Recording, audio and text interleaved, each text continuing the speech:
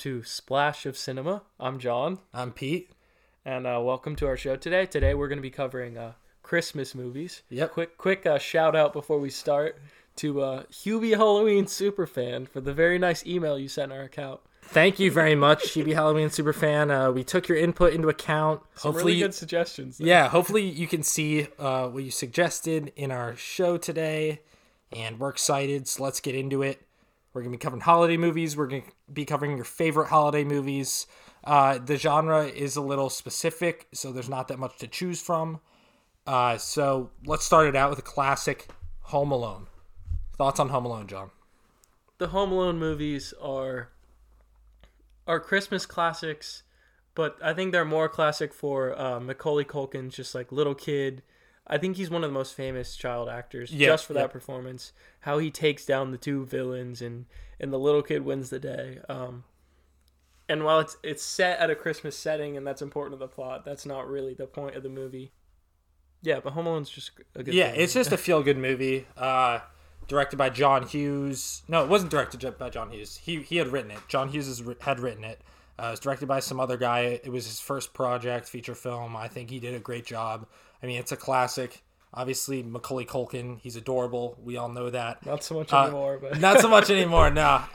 But, I mean, also having Joe Pesci in the movie makes it 10 times better. I couldn't imagine if it was, what's his name? And John Candy was featured in the film. John Candy was featured in the film. John Hughes used John Candy a lot. Uncle Buck. Uncle Buck was Macaulay Culkin's movie before Home Alone 1. He was in that as well.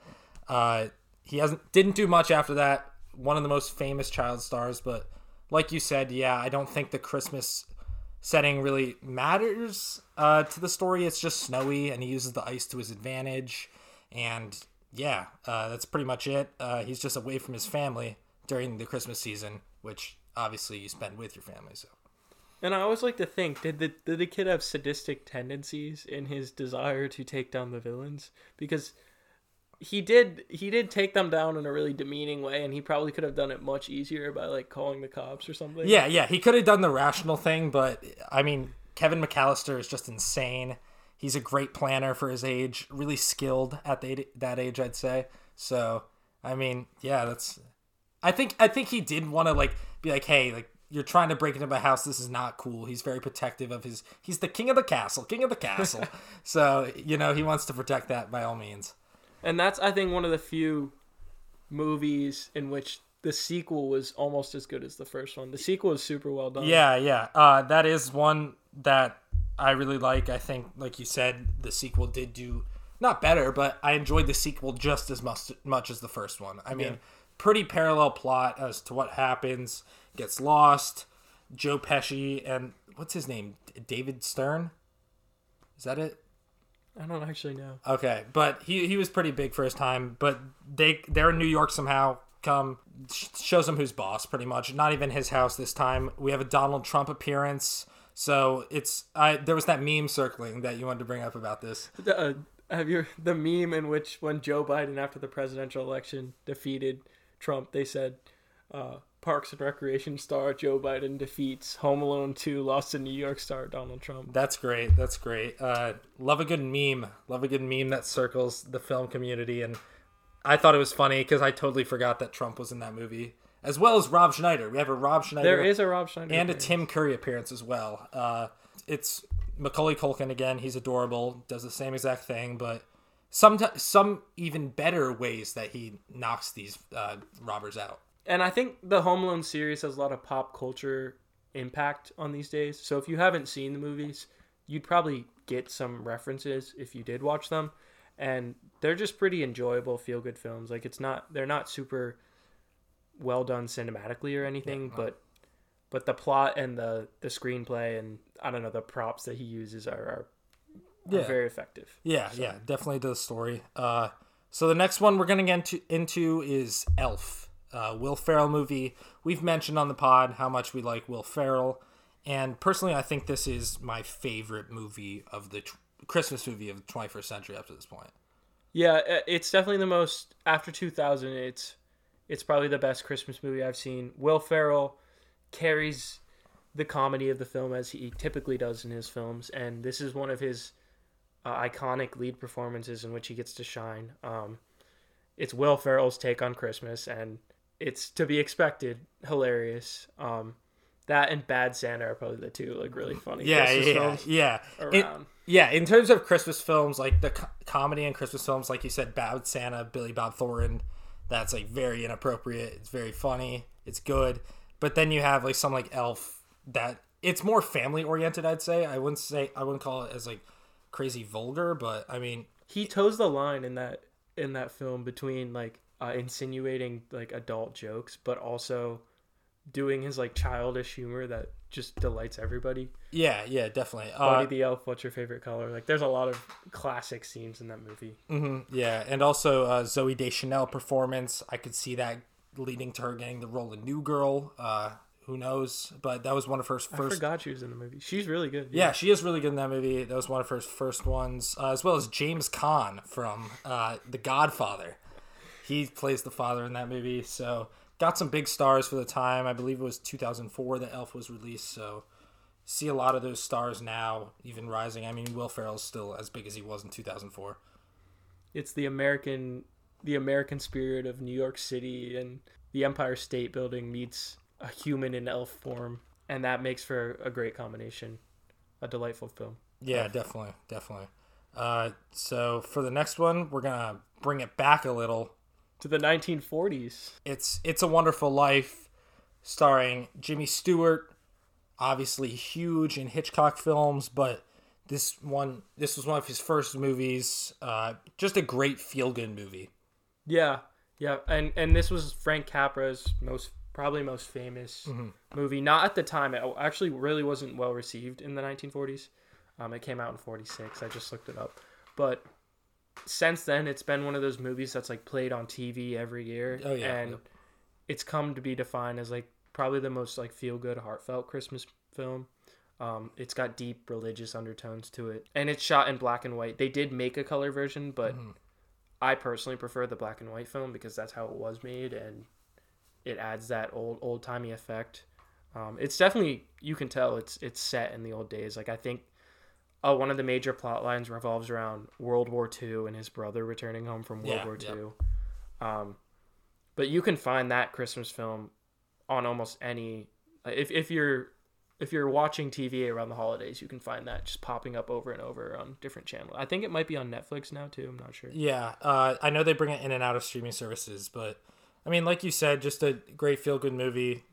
For the time, I thought it was shot well. Like even the gym scene where they're like in the pool, I thought that was really well shot for the time, ahead of its time. I mean, Jimmy Stewart, he's like one of the most loved actors of the 20th century, I'd say. Yeah, for sure. Like people love him. Puts forth a good performance for the time.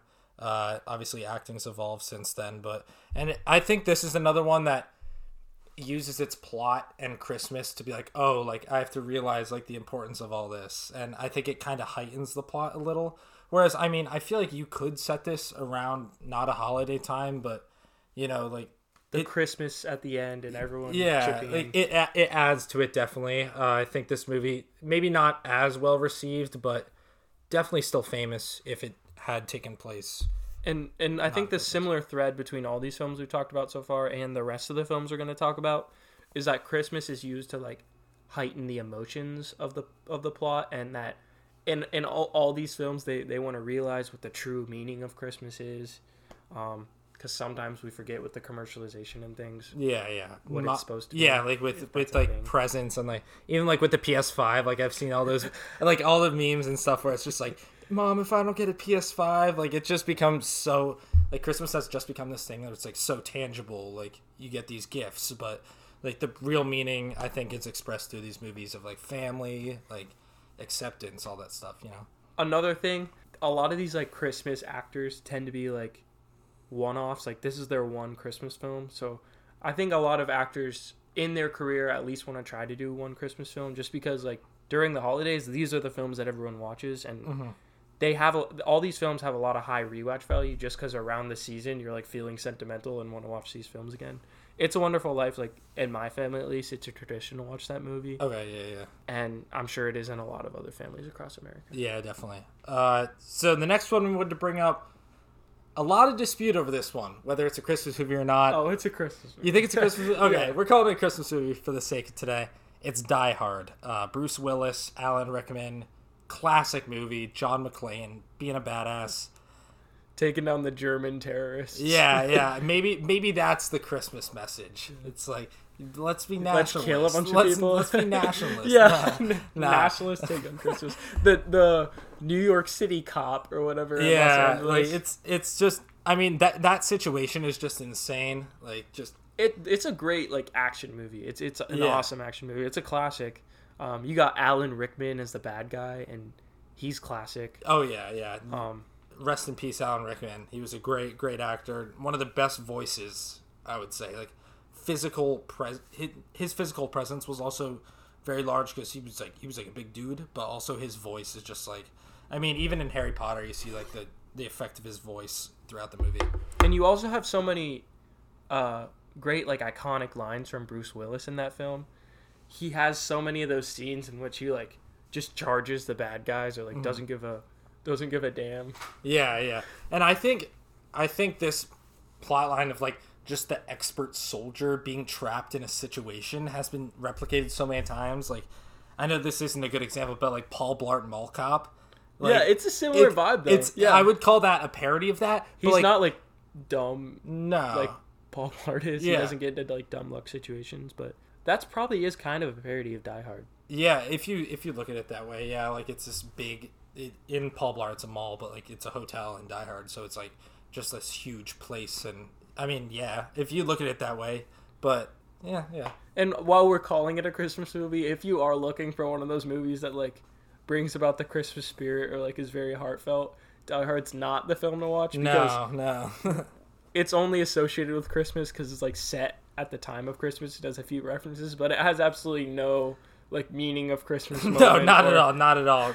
Or reason for the season, I'll call it. Yeah, I mean, he captures hostages, but Yeah. I wouldn't call that, the welcoming Christmas spirit. It's like he has to do it. There's not really. I mean, there is mention of Christmas in this movie, but it's not a huge plot point at all. And it's it's one of those classic like 1980. I think it was made in 88. Like action type scenes. Like you won't see the types of explosions and special effects that you'll see like today, but for the time it was really well done. And Die Hard's come to be known as like one of those like Macho Man classic films. Yeah. That all the action buffs can be like, oh, it's a Christmas movie. Yeah. We're just gonna call it because we support you guys out there. So probably the only action Christmas movie and the best one, I'd say. Yeah. So transitioning onto that, the next one is A Christmas Story. Pretty classic movie. Another TV staple around the time. Really, like we mentioned with It's a Wonderful Life, maybe a traditional thing in some households. I know TNT it is. They play it all Christmas Day, which is insane. They keep replaying it. Some classic scenes in that movie. Santa Claus saying, "You'll shoot your eye out." The Red Ryder BB gun. The Red Ryder BB gun. Just Ralphie as a character. Again, like Home Alone centers around this adorable kid around Christmas time and his family. The leg lamp. Some of the. Oh, that's a big. I see that lamp in Windows. Yeah, that's a big comedy thing among adults, I'd say. Yeah. I think they're more keen to the comedy in A Christmas Story. I mean, sure, it is funny. Like, I do find it funny, but I don't think it hits our generation more than those above us, definitely. It's also another, like, older... It caters to the older audience. Like, the dad is, like, one of those classic, like, men, like, keeps all his feelings down and, like, just cares about looking good so that his neighbors will be impressed. And, I would say there are, like, some prototypical characters in that. Like, even the bully, Scut Farkus, it's just, like, he's a bully. Like, that's who I'd picture a bully to be. And, like, there's the bully, there's, like, Ralphie and his friends who are the nerds, so to say. Like you said, like, the misogynistic father, like, very Midwestern it is, too. So I think it has some good redeeming elements, definitely. It's a super realistic Christmas film, too, at least to, like, the American experience from what I've found. Unlike Home Alone or, like, Die Hard, where there's completely contrived, like, plots that would never happen in any circumstance. A Christmas Story is like a pretty normal story of a kid just like trying to find his way and like get his. He's all he thinks about is like the gift that he's gonna get at the end. Yeah. One of the first coming of age films, maybe, arguably. It is a coming of age film. Although at the end, I don't know. Does he really come of age? But that's A Christmas Story is another film that I'd be surprised if you're listening to this and you haven't seen it at this point. Yeah. It's another film with high rewatch value and not cinematically like a beautiful or anything, but it's a classic and it's got some funny moments, it's got some heartfelt moments, and it's got some important pop culture references. Yeah, definitely.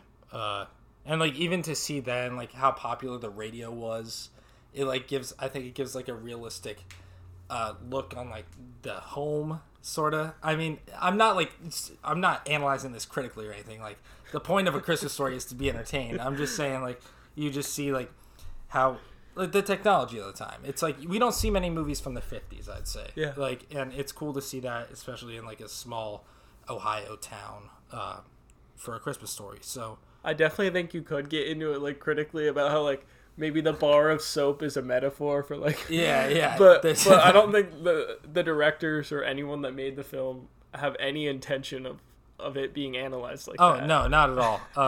I think it is just like you said, an entertaining movie that you watch every year with your family. Yeah. So the next one we're gonna cover is Scrooged. It's a Bill Murray film. I like it. I think it's good. The guy's a dick. Like, it's like a modern take on the classic Scrooge story. Like, isn't he like a television executive?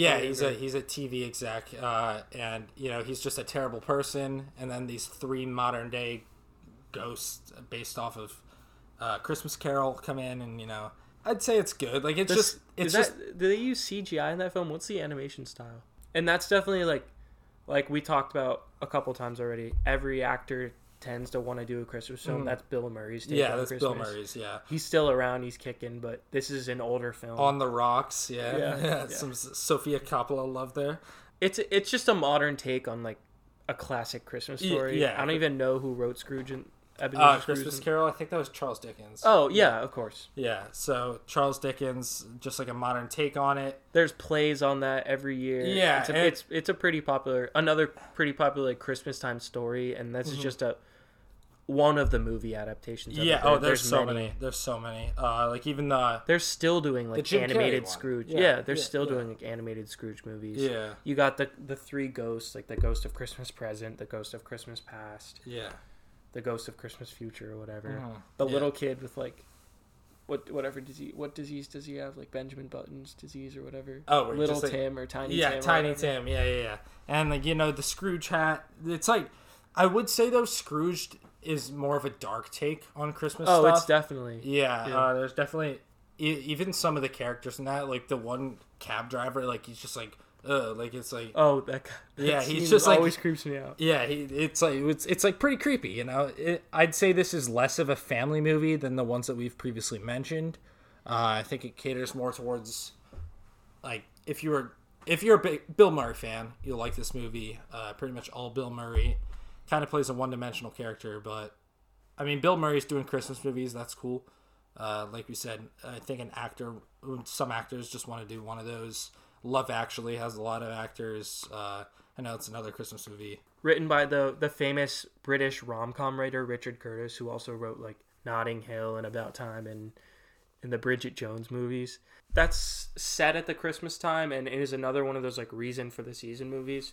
But that just features like a dynamite cast of like the most famous British actors, some of them. I think Alan Rickman's in that one again. A hodgepodge of different plot lines that all converge at the end.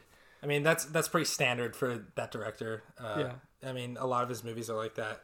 But like you said, again, like the Christmas thing is definitely like a backdrop on like the plot and everything, and it definitely contributes to it. You get to see Hugh Grant as the Prime Minister of Britain with his like having his like naughty flick with his secretary or whatever.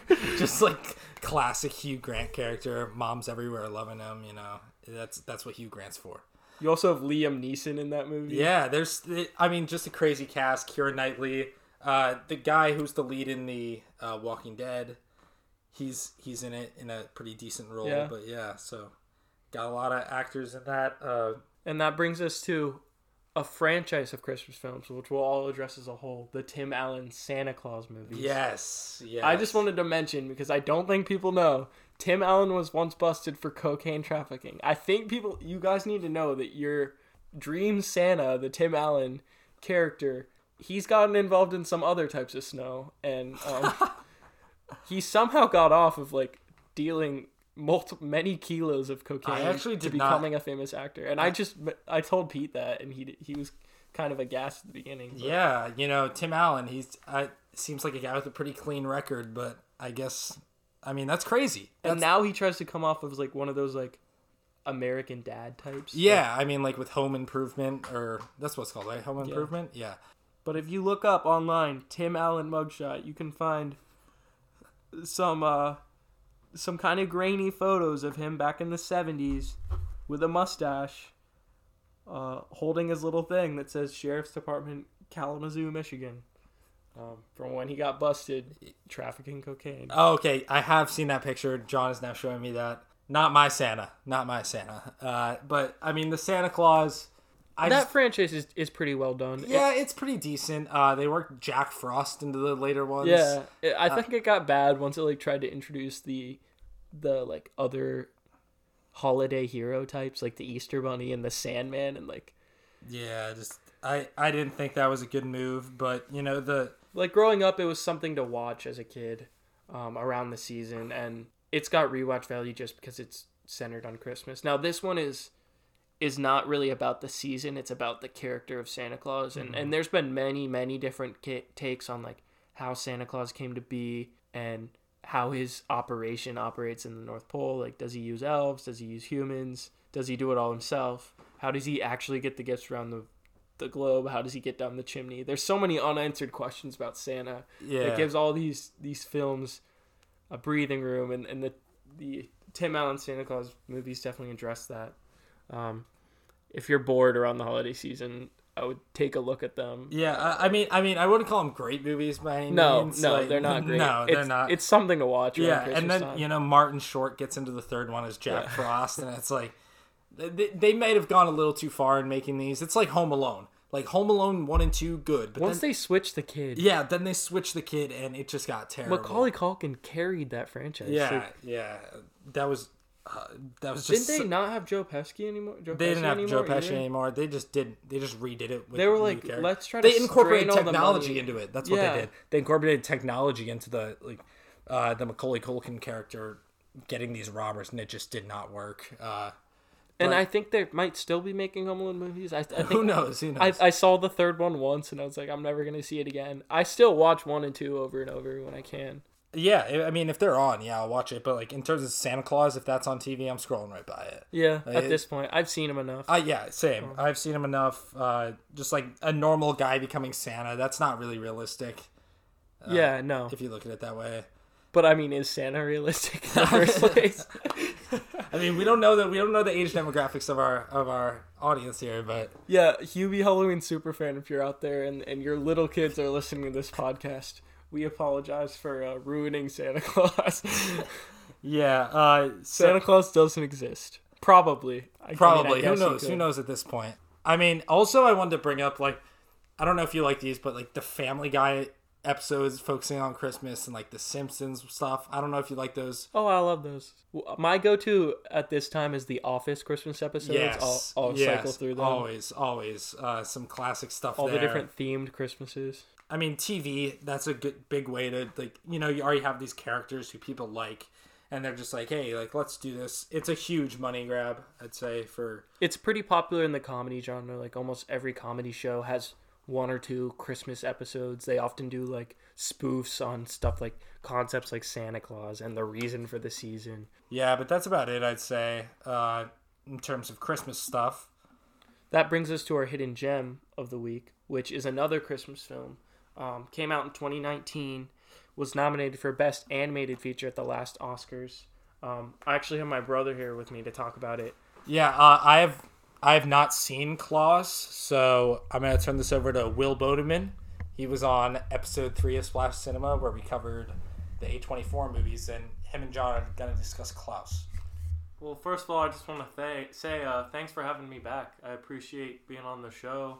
There's some great content, and there's some great discussions that I really enjoy having with you fellas. So we wanted to bring Will back to talk about this film, because Pete, like he said, hasn't had a chance to see it yet. I'm sure that will be remedied soon, but this is definitely a hidden gem because not many people know about it, despite its critical acclaim. And it features some really talented voice actors that are pretty popular. J.K. Simmons, Jason Schwartzman. J.K. Simmons won Best Supporting Actor in Whiplash with which all three of us love. He voices the Klaus character in this film. Jason Schwartzman voices the mailman. They have that great chemistry. It's a cool, unique take on the Klaus, unlike any other thing we've seen. Will? Yeah, I thought it was a fantastic movie. It was so dynamic. All of the characters had such major plot developments. The animation was cool. You don't really see that 2D style much anymore. But, when it's done well, it looks very artistic. And that was certainly the case in this movie. And then besides that, there were a lot of great conflicting themes. I thought all of the Santa-related material was realistic compared to most Christmas movies. Yeah, like it portrays Klaus originally as like a woodsman that's like a foreboding figure. Like no one knows about him. He's kind of like, he's a little bit like a hermit, which you can see. It's not like the modern Santa Claus at all, who's like lives at the North Pole with all of his elves and builds toys. It kind of shows you how maybe that all started and why people interpret it as such now. Like he started out as a hermit in the woods in like this snowy cabin. He does make toys in the movie. I won't spoil the ending for you. You can probably guess where it goes a little bit, but in the town, this remote like Icelandic type town that this mailman goes to, that's kind of how it all sets off. He's like a rich boy that his like allowance has been cut off, and he has to do a good job for a year. There's a love interest, some pretty typical plot stuff, but in general, the film takes a different direction with it, which is really cool, and it ends up being really heartfelt in the end. And yeah, I truly enjoyed the emotional nature of the film. It really tugs at the heartstrings for sure. This movie was nominated for Best Animated Picture at the 2019 Oscars, and unfortunately did not win. But damn it, Toy Story 4. That was still good though. But I would really say that this is certainly a hidden gem when it comes to holiday movies. I think it's very slept on. Not a lot of people know about it. I think probably because it is like 2D animation and it's not the conventional popular film. But I thought the screenplay was just fantastic. This film is also readily available whenever you want to watch it. It's a Netflix original, so it's always going to be on Netflix. And I think over the upcoming years, it's going to be more popular as a Christmas film, just because there's so few that are actually really good that have high rewatch value. This has a high rewatch value, in my opinion, and it's good for almost all age ranges. It's very age appropriate. Like I said, very realistic about Christmas. It has a lot of humor to it, which I enjoyed. It does. A lot of humor. Jason Schwartzman, his voice acting in that carries a lot of the humor. For sure. Yes. And J.K. Simmons. But also just the plot dynamics of them being in this, far off European town that's kind of closed off from society, that has a long history of like conflict between these two families, and it's just like this whole kind of fiasco that he needs to fix. Klaus and the main character, who's the mailman, really seek to turn this place around, and that brings me back to my original point, which is about the plot and character development, which is just fantastic. It's so dynamic of a movie. Like, it keeps you on your toes the whole time. And this movie, although it does like kind of explain the story of Christmas, most of the movie is kind of about how that comes about and isn't about so much Christmas itself. So I would say this movie you could also watch outside of the holiday season. Like the first time I watched it, I saw it up on the Oscars list, and I was like, I think it was February, like it was past Christmas time, and I still enjoyed it just as a movie. It's very well done. It's I want to say it's kind of an indie film, even though it's not. Like it was a big budget Netflix animated project that just for some reason didn't get the love it deserved. I don't think Netflix really publicized it much, but at this time of the year, you've got to watch it because it's easy to access and it's not super long. And there's certainly a shortage of good quality content holiday films, and this is certainly the case with Klaus being a fantastic film. It, like John said, definitely very high rewatch value. It caters to the adult and child all audience. Age ranges, really. And it's so refreshing to have a realistic Christmas film that, or at least to a degree realistic, that actually makes sense with the whole Santa concept and doesn't necessarily break the laws of physics. So that's our hidden gem of the week, Klaus. As we said, 2019 film. You can find that on Netflix. Just a great film. Pete? Yeah, just want to give a thank you to Will again. Always great to have him on the pod. Get some good insight on stuff that maybe I haven't seen. He definitely watches more than me, as well as John. So I need to get on that. My fault, listeners. I'll get on that. I will watch Klaus. And that brings us to our Fiery Feces flick of the week. Or should I say flicks of the week. And we're just going to categorize this to a whole genre. And that is the Hallmark Christmas movies. Everyone knows them. Everyone's seen a few. I'm pretty sure they make like 90 a year or something. Oh, yeah. They make ridiculous. Hallmark makes so many of these. It's the same plot every time. Yep. Usually focuses on a female who usually owns her own business. Or she's in a startup. And this guy from her past comes, and it's around some like when she was a little kid. They were friends. They were friends or something, and they always set it around Christmas. They're always getting gifts, and they run into each other in the store. And she has that boyfriend who's pretty. He's just an average Joe. He's usually just looks normal, and she just leaves him for our main character, the male lead. Yeah, just the scripts are just terrible. Usually have some actors that are subpar. Always have some actors that are subpar. Always have some actors that are subpar, but also implement actors from like old time actors. I know Adrian Grenier from Entourage, as well as Devil Wears Prada does a lot of them. Chad Michael Murray from One Tree Hill.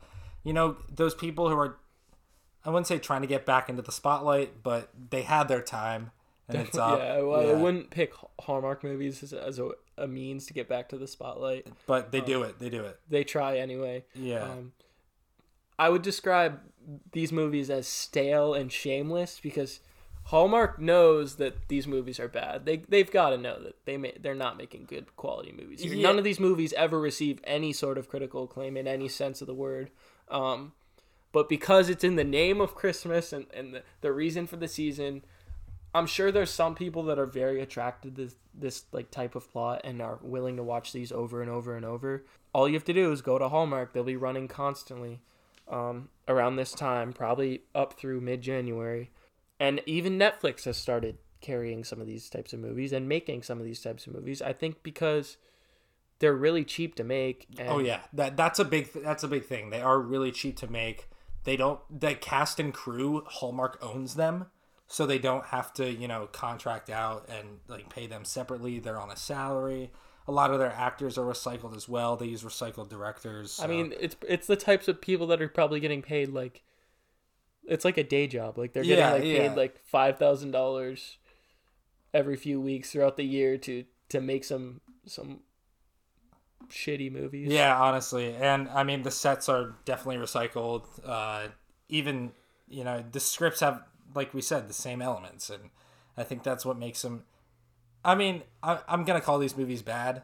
Yeah. I'm just gonna say they're terrible. Yeah, they're not good. I'd be curious to line them all up time wise. Like they're all probably about an hour and a half long, maybe a little shorter, and then they usually fit into a 2-hour TV time slot. I know that. And about the 15 to 20 minute mark before the end, there's always that scene in which either the girl or the guy gets upset about something, or there's some miscommunication in the developing relationship after they've already kissed or whatever. Maybe they even have to go back to their old love interest, their boyfriend, they feel obligated. And a lot of these movies end in airport type scenes. Yeah. It's it's kind of this situation that's like, oh, like this. A lot of these situations just wouldn't happen. Yeah, like, I'm gonna say, like, and these movies also portray like some men and women as like, I wouldn't want my kid to watch these types of movies if I had one over and over, because it just portrays people in an unrealistic light. The characters in these films are always pretty much perfect. Like the guys and girls are super attractive, always like very sweet and heartwarming and successful. They're never malicious. There's no real evil to these films. It's always just the same. Like the conflict is some miscommunication or like, or just like her past and she can't stop forgetting about it, and like, or his past. Yeah, and she's dating like the successful businessman. It's so much recycled stuff in these. You see it over and over. I mean, it's pandering. Yeah, it really is, and I would call this just to entertain people who, aren't looking for much in a movie. Like, I hate to say it, but people that don't know much about or appreciate cinema. I'm not gonna say, because everyone appreciates cinema differently. I'm not gonna say no one has like less of a taste than others, but if this was food, then this would be like ramen noodles calling it sushi or something. Yeah. Like it's not. Yeah, it's definitely designed for people who spend time at home, sit in front of the TVs. Just looking for a good time, like, what's going to happen in the movies. The two leads are going to end up together. Doesn't really end otherwise if you're looking for a heartfelt story. But, like, if you're looking for, cinematic value and, like, even just seeing quality, like, you came to the wrong place. Like, that's not Hallmark movies at all, especially the Christmas ones. And my advice would be, like, go watch Klaus. Go watch Elf for the 100th time, because you're going to get much more enjoyment out of that than these Hallmark movies. And you see this similar type of plot in some rom-coms and stuff, but this is always set at the Christmas season or it starts just after Thanksgiving. It always has that reason for the season moment. And the movies are so just like cheaply made, and Hallmark appears to not even try to make these films. Yeah, I mean, I know they use outside writers and you can kind of just like send your stuff in, which I think that's why a lot of the scripts aren't up to par, because they aren't writers. There's people kind of doing it on the side, and Hallmark will maybe adjust. Oh no, he went to the airport. I need to go after him. Yeah, it's like a lot of the stuff in the script is super predictable, and they're not using like professional writers. They're just using normal people who are just writing on the side. And there's a lot of like, these movies are almost all based in the small towns. Yeah, where, like, one of the characters comes from the city and like goes back to their small town where they grew up, and their parents are there waiting for them. Yeah, like, the parents are always in it. There's always parents in it for some reason. Once again, not everyone has two loving parents. Yeah, and like, even these characters being in their 30s, like, how often do they see their parents? Like, it's just not realistic. And in some cases, the parents are like, oh, you haven't been home in years, type of thing. Yeah. But suddenly they're like, often they might move back to the small town, or like realize that that's where home is, that's where the heart is. The city's not all it's cut out to be. Yeah, a lot of product placement too in these.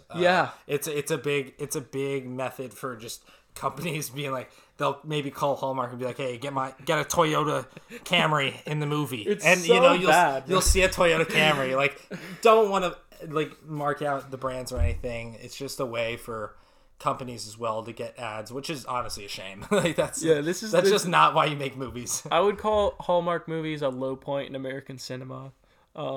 They've been around for many years now. Oh yeah, and they're gonna be around for many years to come, because I just know that there's people that will keep watching them. I wouldn't say a large audience, but there's definitely an audience. All they need is really an audience, because it probably costs like $10,000 to make one of these movies. Like, yeah, not much. They never go to theaters; they're just on the Hallmark Channel. Yeah, just turn them on. I don't think there's been ever like a successful Hallmark movie that went on to be received other places. No. Usually, if stuff goes straight to TV, that's not the case. Yeah.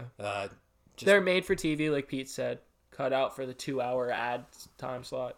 The only goal with these movies is to make money, and I guess if there's an audience, Hallmark has a right to keep making them. I mean, but we also have a right to keep shitting on them. So. Yeah, clearly they do make money off it, or else they wouldn't be making it. And like we said, the budgets are just so low, and they spend not much money on these at all. That if they make it for $200,000, they make 250,000. Yeah, it's a win. And I'm not going to lie, sometimes I'll click to the Hallmark Channel and just be like, oh, what's the story here? And What's it's the same bad plot one here? What's the bad movie I'm watching today? If you're looking for comedy value and you... I'd say maybe you could look to these movies just because it's the same thing over and over. But they're also not funny in any way. No. Not really any comedic moments. Pretty straight-laced, bad They're all acting. like romantic dramas. Yeah. Bad acting. The characters are faced with a really trivial problem. Just doesn't require much skill to overcome it or thought or anything. Just, really unrealistic as well. So yeah, those are Hallmark Christmas movies. Don't watch them, but if you see them on TV, get them for a good laugh. They're funny. You can laugh at them for how bad they are. Yeah, it's one of those laughing at them moments. Yeah. With them. It's not like Tommy Wiseau. We're not going to laugh with you. We're going to laugh at you. Hallmark movie, Hallmark Channel. So that's going to wrap up our show today. Short episode. The holiday season. Want to end it on a lighthearted note.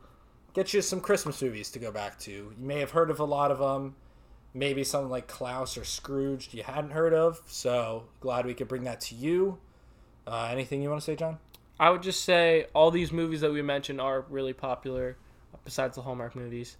They're all worth a watch when it comes to the Christmas season. If that time for you has already passed, then I guess wait till next year. But these movies we wanted to talk about just because they're so popular, and there's a reason they're popular. You'll enjoy them. You can find them at the holiday season or on most streaming services or on TV. Next week, we're going to have a big episode. So next week, we're going to do our favorite movies of 2020. Really excited to get into this. Definitely a low year for cinema, just because theaters hadn't been open. A lot of stuff released on streaming, but there's still stuff there. Hopefully, we're going to have a guest for you. So I'm looking forward to that. Me too. And Hubie Halloween superfan, if you're out there, I would appreciate another email. Yeah, just let us know who you are. I'm disappointed you cut off the correspondence. Yeah, definitely. So get back on that, Hubie Halloween superfan. And that's a plug. If anyone else wants to email us, you can even send it in joke format. We appreciate the emails. Yeah, if you want to give us criticisms, praises, anything, we want to hear. If you want to even come on as a guest. Yeah, let us know. splashofcinemapod@gmail.com. So signing off, I'm Pete. I'm John. And thank you for listening to this week's episode of Splash of Cinema.